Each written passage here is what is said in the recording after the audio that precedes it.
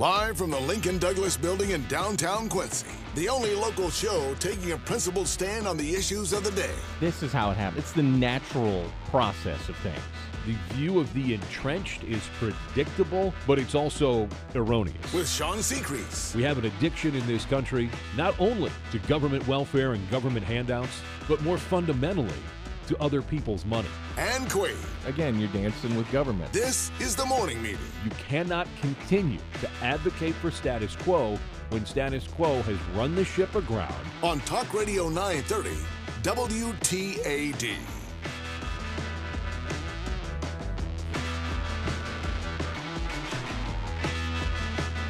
It's the day after. Did you survive?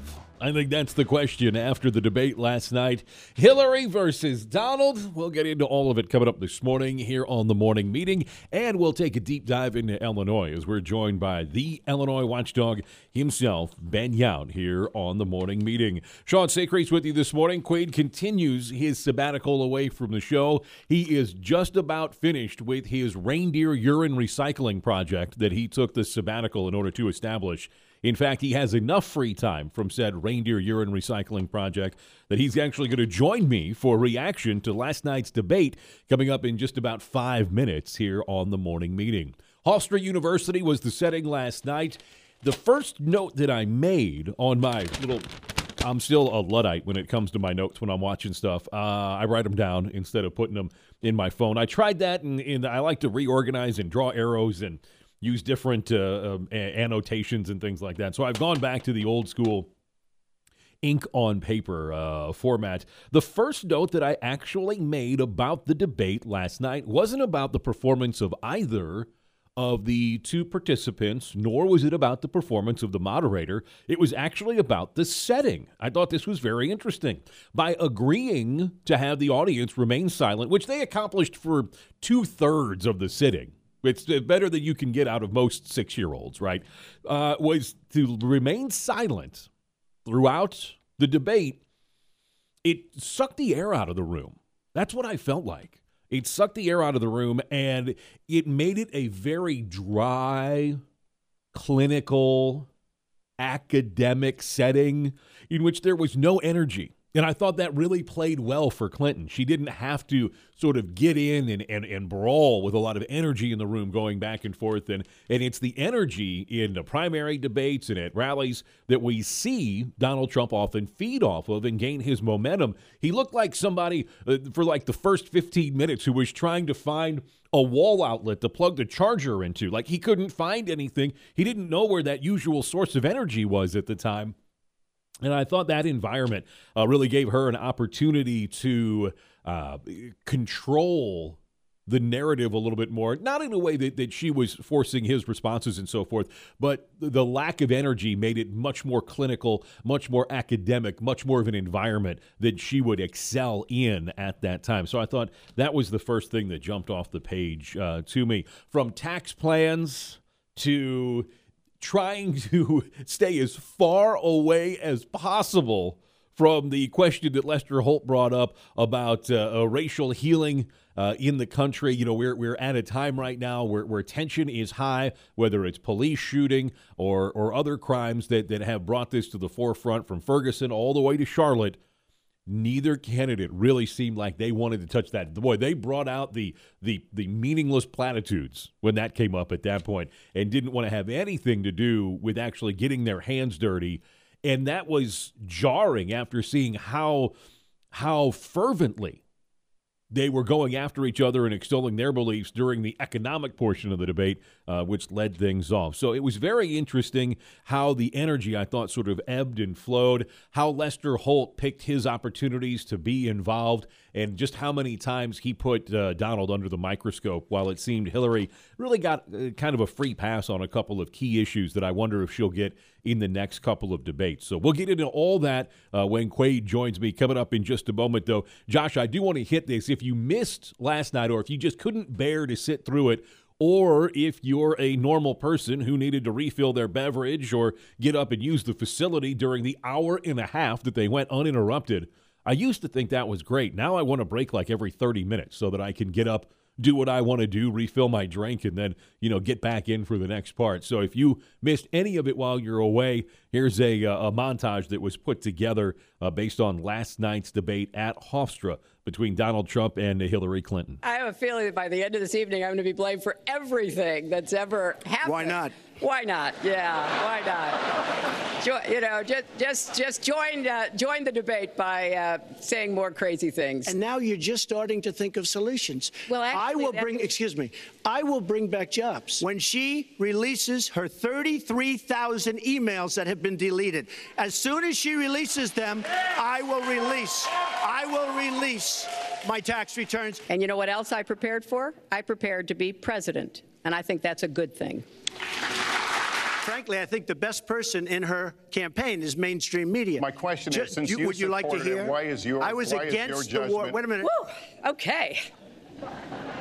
Line's getting a little bit old, I must say. Listen, it's a good one, though. I would like to. Well, describes the problem. It's not an accurate one at all. I want to get on to defeating ISIS because I want to get on to creating jobs. Vote as though your future depended on it, because I think it does. That's the one thing that she got absolutely right, without a doubt. Vote as though your future depends on it. Not just in this election, but that's the tack that you need to take every time you're about to participate in an election, because those who are elected will set the parameters for what your future is allowed to be. Now, this presidential election certainly drawing those lines brightly in the sand. The other thing that stuck out to me, and we'll get Quaid's take on this when he joins me in just a moment, how many times Hillary used the word fair. It seems like such a subtle thing to say. We all understand the concept of fairness. We all understand implicitly that you have to be fair in your life. But is there the real liberal expectation that life can be made fair? Once you understand that life isn't fair, a lot of things fall into place, and you stop trying to micromanage everything. But no, I wish I had kept a running tally of how many times she said the word fair, or we need fairness, or we need to make the economy fair for everyone. All that means is that they're looking for more governmental power to enforce their definition of fairness. And you can't have a definition of fairness unless you control every aspect, from setting the minimum wage to the age that you have to be to go off your parents' insurance, to the way that government benefits will be distributed to everyone else, to economic redistribution, which she calls a tax plan. Unless you micromanage every part of everyone's life, you're not going to be able to come up with something that's, quote, fair. I thought it was interesting how many times she used that word. You could tell the other thing I wrote down was focus group tested. That's absolutely what it was. Every time she said fair, I rolled my eyes, because the only way that you can ensure that fairness is to have government so deeply ingrained and involved in everyone's life that it's making and moderating those decisions and interactions between all of its citizenry. And it was very Big Brother-ish to me. And I got a little chill that ran up the back of my spine when she kept using the word fair and talking about government money. That's your money. It's your tax dollars. That's your money that they're taking from you and using to enforce their social justice credo. So we'll see if it's understood on the level that we here on the morning meeting understood what we were hearing last night. All right, who was escorted from the scene of the debate before it began? That and Quaid joins us next here on the morning meeting. Giving conservatives a voice in the tri-states. I mean, this stuff moves people. It's the morning meeting on Talk Radio 930 WTAD. WTAD.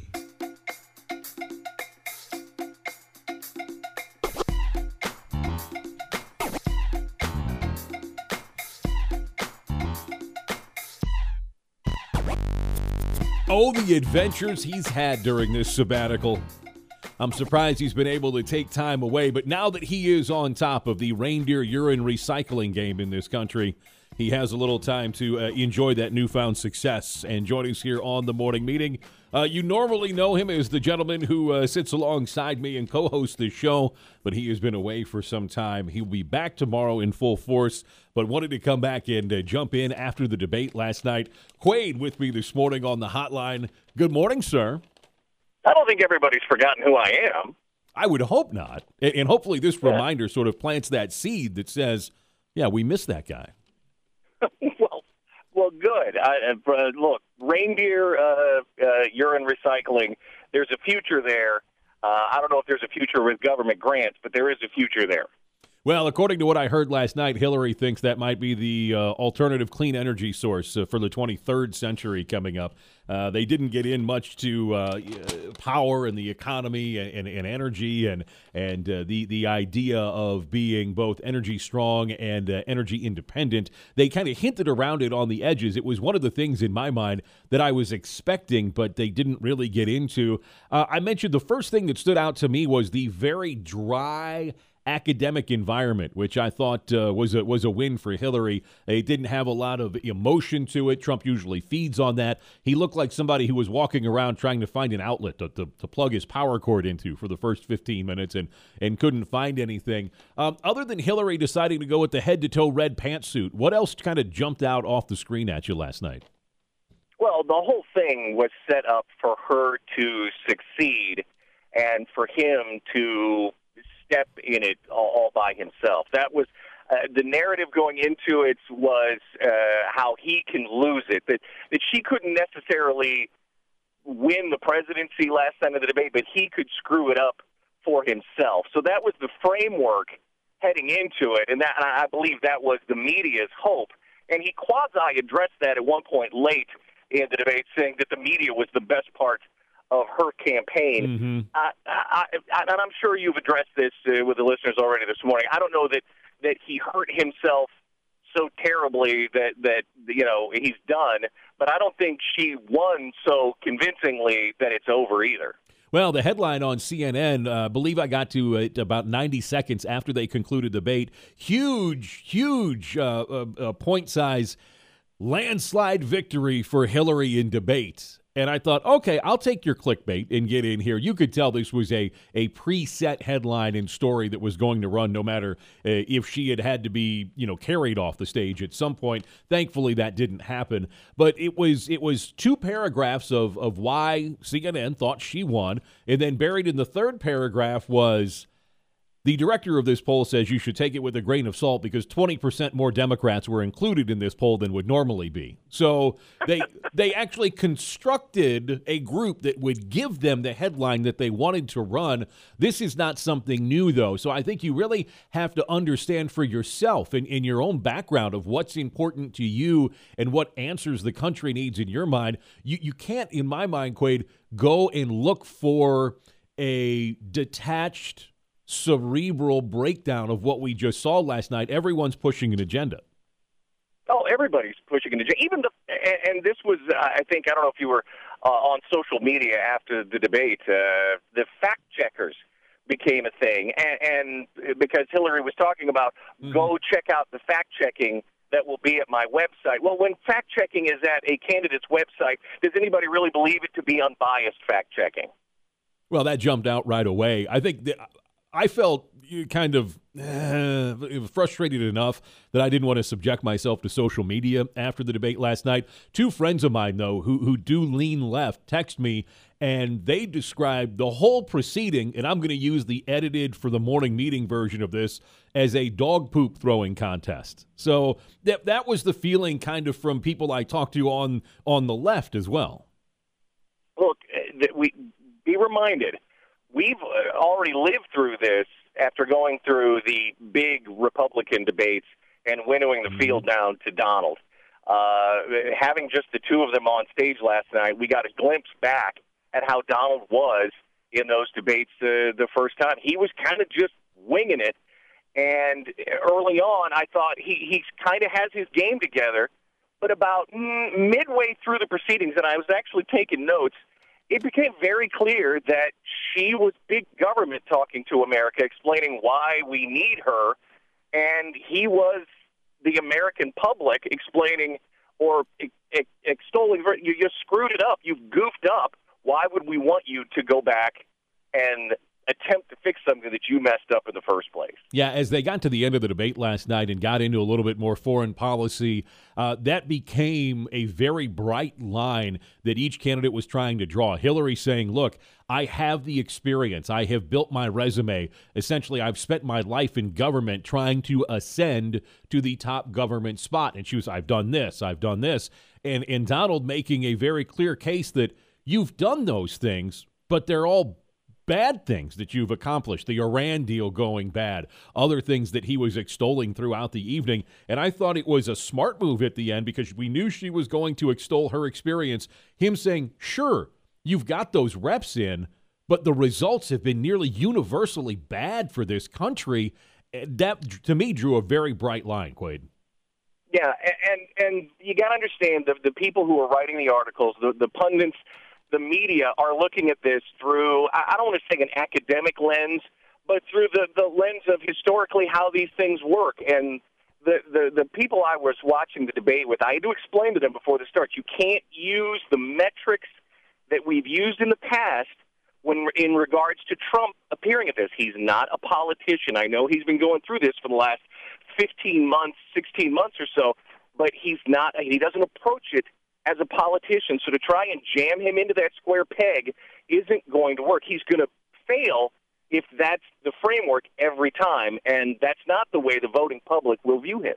I thought it was interesting, and there wasn't any one phrase from either one that will absolutely prove what I'm about to say to be true, but each one I thought had an overarching sentiment to the way they approached any question, from the economy to race relations to international relationships.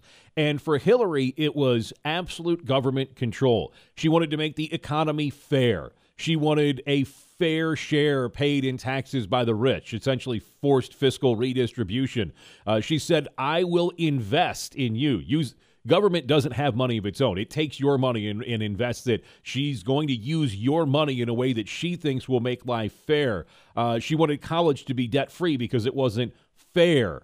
There's no longer gun control. There's gun safety because the government needs to decide who is fair enough minded in order to have guns in this society. And I thought her entire approach was that she was going to use the cudgel of government to enforce what they think is a fair vision of life on everyone.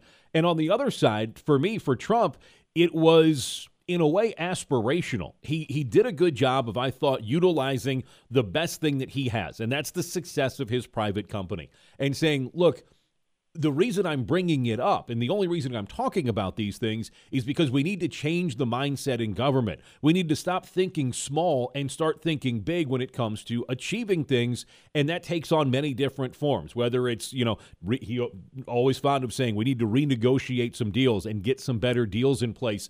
It was that idea of thinking big, and when he brought up the fact that not only are we $30 trillion in debt, that essentially we're a debtor nation, but we're a debtor nation with a dead infrastructure to boot. So it's not like we spent all this money and have these lavish things to show for it. Everything, when it comes to infrastructure and so forth, is so outdated in this country, and we have nothing but a mountain of debt to show for these programs that have been instituted by government, whether they're social safety net programs or so on and so forth, nation building in other countries. His idea to me was to try and think aspirational. I know that's a little bit detached. It's not a hard science, so to speak. It is an ideology that might be hard for some people to grasp, but I thought that was the real difference between the two approaches. He wants the country to sort of think aspirationally, and she wants the country to just rely on government to make their life fair. Yeah, and I'm going to try and quote him. I don't know that I have this verbatim, but at one point in time, and this is kind of buttressing what you were saying, he said, it's about time our country has somebody running it who knows something about money.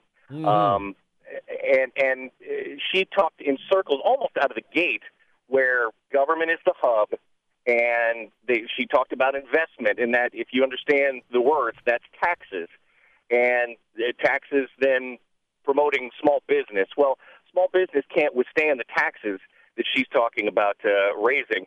She talks about increased minimum wage. Again, small business can't withstand that.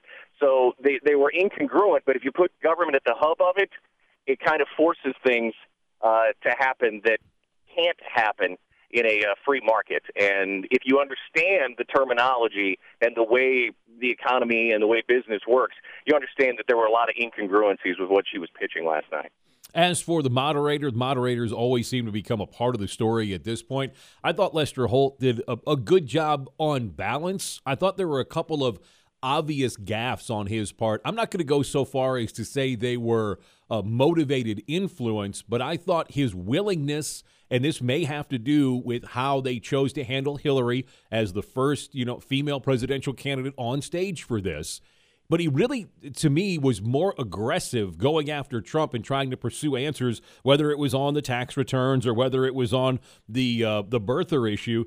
He never followed up aggressively with Hillary on any front, whether it was the emails, whether it was when she made that real offhand remark during the race relations segment that we're all essentially bigoted. That seemed to me like a good follow-up there, and I just really didn't see any follow-up from him when it came to her. No, he missed opportunities to go after her on stuff, and he did take opportunities to go after Trump and fact-check Trump during the show. And at one point in time, she did say, Lester, look, we've been here before. Can we move on? And she kind of cut herself off in the middle of that. Yeah, it's sad when we look at moderators and say he wasn't the worst that could have been. We don't expect a whole lot anymore from the people who moderate these things. We just have a scale of bad. Was it okay bad? Was it normal bad? Was it really bad? And to the end that he didn't press her hard enough, is that sexist? Yeah, and is it almost a reverse sexism? Whereas he was afraid to press her hard enough because he was afraid she wouldn't be able to handle it / keep up. I mean, that's, to me, that's kind of, will that be picked up on in advance, or is the mainstream media and most liberal media outlets who would write about that, are they so far in the tank for her that they're just going to give that a wave of the hand? I think that they will conveniently not notice it or think about it that way. That's kind of having the argument both ways, really, at the end of the day. Look, at the end of the day, I think he was the American public arguing against big government, and she was big government making the claim for big government continuing. How did each one do kind of personally in your mind? I thought that Trump handled himself well enough. This is somebody who is not a professional speaker. He speaks he tries to be charismatic about it. He can get emotional. He can get carried away. He's given to hyperbole. I thought he reined most of that in. He didn't attack her personally at any point. He attacked her record repeatedly. And as for Hillary, you could see right out of the gate, she was trying very hard to come off as likable. She smiled whenever she thought the camera was on her. She had that sort of parade queen smile on her face whenever she wasn't talking. She was very conscious not to let her voice get carried away and get shrill. I thought she really made an extra conscious effort to come off just as likable. This was the best Hillary we've seen. Mm-hmm. She was on her game. She was professional. She was a polished politician last night. And under normal circumstances, I could see where you would say that hits A's on all points, but that's not the metric that the American public, especially the American voting public, is looking for. They're looking for something other than a politician who, look, politicians have let us down for years now, and that's not what we want. Yeah, I thought that Trump then doubled down on that sentiment at the end of it. And if it's true that the takeaway from the debate happens in the last 90 seconds, Trump hammering home that point that why should we give her another chance? She's been part of the government that has gotten us to this point throughout her career, I thought was a great note for him to end on. And Hillary trying to say, look, I'm the one who's been training to be president. That may have worked in a previous time, but I just don't know if that's the mood that the American public is in right now, as you brought up. Anything else hit you before we let you get back to your most recent project? Well, my reindeer games await, but I will be back tomorrow. No, I took a lot of notes. I would just remind everybody, every time you thought Donald Trump did something bad in previous debates that was going to end him, his numbers only went up. And if you keep that in mind, you don't be surprised if he only continues to rise from here. It'll be interesting to see that. We've got less than 2 weeks till the next one, coming up a week from Sunday. That's going to be at WashU in St. Louis. Quaid taking time out from his reindeer urine recycling facility to join us this morning on the morning meeting. He'll be back in full force coming up tomorrow. Thanks for taking the time, bud. We'll see you tomorrow. Sure thing. All right, we'll continue the morning meeting. We'll be joined by the Illinois watchdog, Ben Yount, coming up next on the morning meeting. Where we go, others will follow. That's who we are. Even if it's not the best idea. The morning meeting on Talk Radio 930 WTAD. This is Dennis Miller, and you're listening to the morning meeting here on Talk Radio 930 WTAD.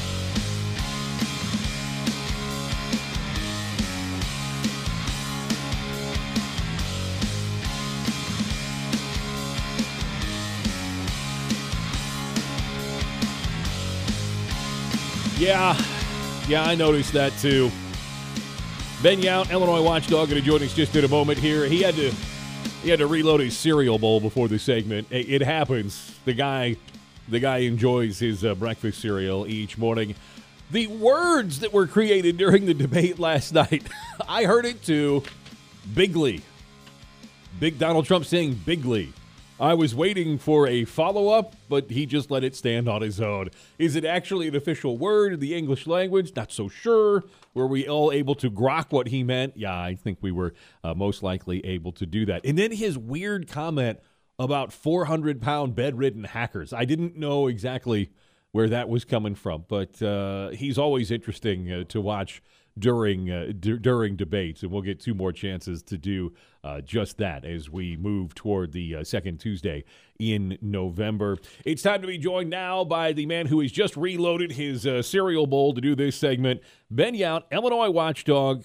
Ben, the Green Party's Jill Stein got a little free pub last night outside the presidential debate when she took some photos with police officers there and then was escorted from the debate grounds because she was not invited to officially join the debate. When's the last time you had to be escorted away from anywhere? Oh, God. I've been asked to leave. I don't. It's been a while since I've actually been escorted out. But again, and this is the important thing to remember, never convicted. Yeah, those are the key words in our justice system. You can be charged as much as you want. As long as you're not convicted, then you're just the Teflon Don of Illinois. Ben Yount, Illinois watchdog, with us this morning on the morning meeting. Let's jump into some Illinois issues. I thought this was interesting, but tell me whether or not it's going to have any sort of ripple effect or resonating presence. A little bit more than a $250,000 donation to Illinois Comptroller Leslie Munger's campaign has lifted the caps on political contributions and now sets the stage for more big money to come into the race for comptroller. This is not one of those top-of-the-ticket sexy offices that we see. It's often decided by those who will either vote a straight ticket or are going to follow up because of another vote, is the fact that more money is going to be allowed, not guaranteed, but allowed into this of any consequence in your mind. Yeah, these caps were always going to be broken. As long as Bruce Rauner is playing in Illinois politics, the caps are going to be broken. Mm-hmm. But this is sort of a bipartisan, equal opportunity slugfest. Don't anyone out there feel bad for the Democrats. That machine has more money than God, and they usually spend it just in gubernatorial races. So yes, it is noteworthy, not extraordinary, that these caps were going to be broken, but you hit it on the head. I mean, this is the comptroller's race. This is the person who pays the bills. They have become a much more public figure, but this office doesn't really have any real power. This is what happens when Mike Madigan and Bruce Rauner have decided to go to war. Every office, every state house position, every job becomes important. It becomes this proxy war. So, yeah, we are going to hear a lot more about Illinois' comptroller but we're not going to hear anything new. We are going to hear Bruce Rauner versus Mike Madigan, only the names will be Leslie Munger and Susana Mendoza. This all, Judy Bart Topinka passed away, so now this race is here in November, and I think the Republicans are trying to fight that Democratic wave. But I still wonder how many people who are going to go out and vote for Hillary are going to vote down ballot. I have worries, concerns, questions about the people who are going to go out and vote for Donald Trump, whether they will vote down ballot as well. I mean, this is, again, governor, sexy. Sheriff, local. Comptroller, Even in a state where whether or not a bill gets paid, that seems to be more power than that office would usually have. We're picking and choosing what bills get paid in Illinois because we're doing sort of the broke man shuffle. Yeah.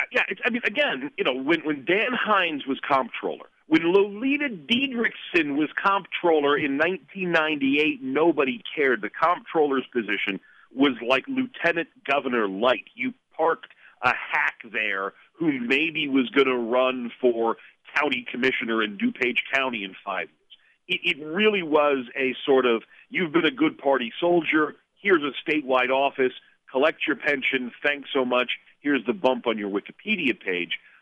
Since Judy Bart Topinka made it into an advocacy office, it has become more important. But even then, while they can choose to a certain degree, they have a certain amount of power as to which bill gets paid, they don't have the authority to pay the money. That's the legislature.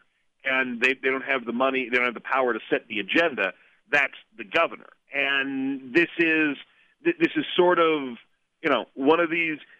This is how bad Illinois has become. This is what the fight has become because they have made the comptroller the race to watch in the state. Because again, this is the proxy battle. This is the fight in Afghanistan or Nicaragua. This is we have to stop communism wherever and whenever it is. Bruce Rauner has decided that he is going to stop the Democratic machine whenever, wherever, and now the comptroller's race is going to be the big statewide race. Never mind the Senate race in Illinois, the comptroller's race. Our guest this morning on the morning meeting, Ben Yount, Illinois watchdog. Ben, the third largest school district in the nation, took a vote yesterday, and teachers in Chicago in the CTU voted overwhelmingly 88% that they would get behind a strike, but a couple things have to happen before that's possible next month. You've already said on this show a couple of times there are things that make government too real for people. Keeping your kids at home when they should be in school is one of those, and maybe at the top of the list for many. But the Chicago Teachers Union favored strike authorization yesterday afternoon. They're trying to still get a new agreement in place, a new contract in place. They've been asking for the sky while delivering dirt for the most part. This is going to get contentious, and if it ends up with kids at home or kids on the street, and we've talked about the crime rate in Chicago, this just looks bad all the way around. This is not good. And this is going to play differently in the city than it's going to play statewide. Yeah. And this is one of these sort of actions have consequences, and the Chicago teachers are looking 2 feet in front of them. They want this next contract to be good. They want this next contract to be another winner for them. And they, I don't think, are looking at the reality 2 years, 3 years, 4 years down the road that there's no stomach for this. Mayor Rahm Emanuel is probably going to cave, and he is going to do whatever he can to make sure that there is labor peace in his city. But lawmakers downstate, Governor Rauner, they're not going to forget this. And you hit it on the head. No one can stand up and say, "Oh my God, these Chicago teachers, they're so taken advantage of." They're making the average salary is like $110,000, and they are dragging the bottom of the barrel when it comes to results. And one of these days, somebody is going to finally stand up and hold them accountable. I think that Chicago teachers are playing a dangerous game, and I really think that it's going to come back to bite them in the butt because this is going to force a tax increase one way or the other. And we're getting to the point now where people are starting to realize, I mean, for God's sakes, 90% of the support for Donald Trump is this frustration of, oh, my God, we've got to change. These people have been screwing us for years. And when Chicago teachers force another tax increase or tax increases, it is going to piss people off to the point where they're going to snap back. And I think that these teachers run a real risk of overplaying their hand and being left out in the cold, if not on the next contract, then maybe with some new state laws. I was a little bit surprised that the history teachers in the room didn't raise their hand and say, when the auto industry was in big trouble, workers in Michigan kind of took that into account and worked with the manufacturer in order to set up an environment in which they could attempt to rebound and thrive again. You would think that at least the history teachers would have raised their hand and said, there's some precedent for trying to work together to overcome this, but nobody raised their hand, and it's to me, it's a damn the torpedoes approach to this, that they're just there to get theirs, and it makes all those years of saying it's about the children, just ring so hollow. It's never been about the children. It's always been about the pay raise, about the pensions, about the health care. Listen, Chicago schools have lost the equivalent of St. Charles schools in students. Thousands and thousands of kids. You could take the district in St. Charles, however many tens of thousands of kids that is. That's how many kids Chicago schools have lost. Lawmakers in Springfield right now are trying to figure out how to change how we pay for schools in the state. And one of the arguments that is ringing throughout the state is, listen, if Chicago continues to lose students, why should they continue to get more money? That if we're paying where the students go, why do we continue to pay more and more and more to Chicago when they lose more and more students? This kind of a contract that defers pension costs, healthcare costs, that gives them 3 raises, this is not going to build any goodwill. And eventually what's going to happen is somebody's going to make Chicago schools actually become accountable for what they're not doing, the kids they're not graduating, the kids that they are not educating. And when that happens, when the bottom falls through, you're exactly right. This is Detroit in the 70s, and people are buying Toyota Celicas, and they're still pushing out Cadillacs. They get 5 miles to the gallon. The bottom is going to fall out of this, and God forbid. I mean, I can't wait for the day we get school choice in this state or a voucher program. You get that in Chicago, and this entire union infrastructure will collapse under its own weight. Again, it's not a school system. Most of the kids in Chicago, 60% of the kids statewide aren't reading or doing math at grade level. The numbers are worse in Chicago. Chicago's schools have become a healthcare provider and a retirement system for teachers. And that's not what we signed up for in this strike. This strike is only going to highlight the differences between the haves and the have-nots. Anyone who can leave Chicago will, and the rest of the folks who are there are going to be stuck paying for an ever-worsening school system. Correct me if I'm wrong on this. Ben Yount with me this morning on the morning meeting. The school funding formula that's put in place in the state of Illinois, it actually has a different funding formula per student in Chicago than it does in the rest of the state, correct? There's a different accountability and payment rate by the state in that district as opposed to the rest of the state? The formula is supposed to guarantee at least $6,119 per kid. That doesn't happen. It's supposed to then balance out the need, particularly in the city of Chicago, with low-income federal money, Title I money, if anybody's ever really following it. But the problem is every student in the city of Chicago, from Walter Payton Prep, where Governor Rauner's kids went, to the poorest of poor schools on the west side, they are all classified as low-income, needy children, when in all reality they aren't. So the problem has always been you've got schools in the suburbs that aren't getting their state help, while you get the city of Chicago getting a disproportionate amount of state help, mostly in the tune of these federal grants, and you have downstate schools sitting around saying, well, what about us? You're right. Chicago schools get far more money than any of the rest of the schools in the state of Illinois. And they used to be able to say, Chicago schools used to be able to say, hey, listen, we're the state's largest school district. We're the third largest in the country, but they've been bleeding students. And while they still are the largest, they are no longer nearly as large as they used to be.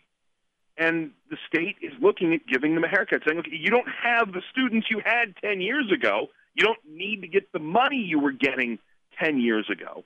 And this strike, this ski mask and pistol attempt from the CTU is not going to endear any lawmaker, Republican, Democrat, anyone outside the city of Chicago, is going to be bothered by this tactic from CTU, which is purely political, purely designed to put the pressure on Rahm Emanuel going into a November election when Democrats in the city turn out to vote for Hillary Clinton. It has nothing to do with education or kids or what the district can afford. This is pure union thuggery, and it will come back to bite them.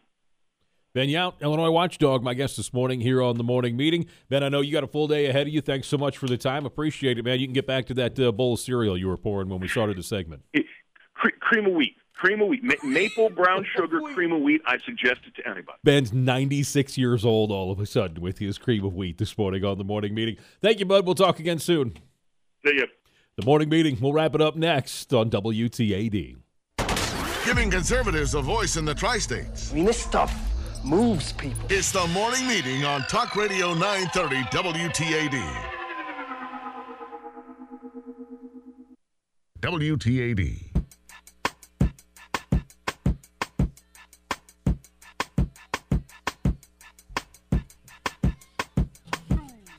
It's the morning meeting on Talk Radio 930 WTAD. Sean hanging out with you the remainder of this, solo show today. I don't feel like I was here alone, though, with Quaid calling in to be part of the show. He'll be back in full force coming up tomorrow. One big thing happened yesterday that I had to move to the final segment in good conscience based on the fact that we had the debate to talk about and then Ben Yount scheduled to join us, and that was the NASA announcement yesterday about Europa.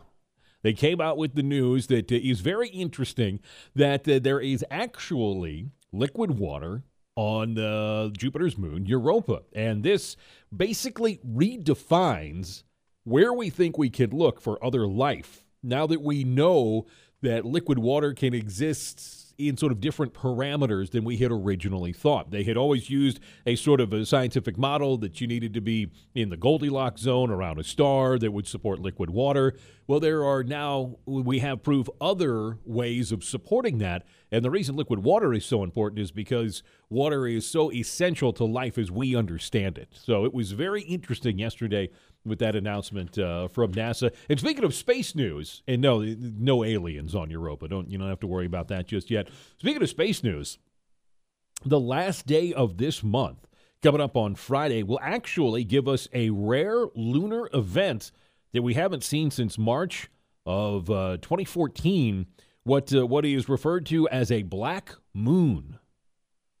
Yeah. Black moon, the most common definition of it is the second new moon in a calendar month, similar to the blue moon, which is the second full moon in a calendar month. So this is going to be something unusual.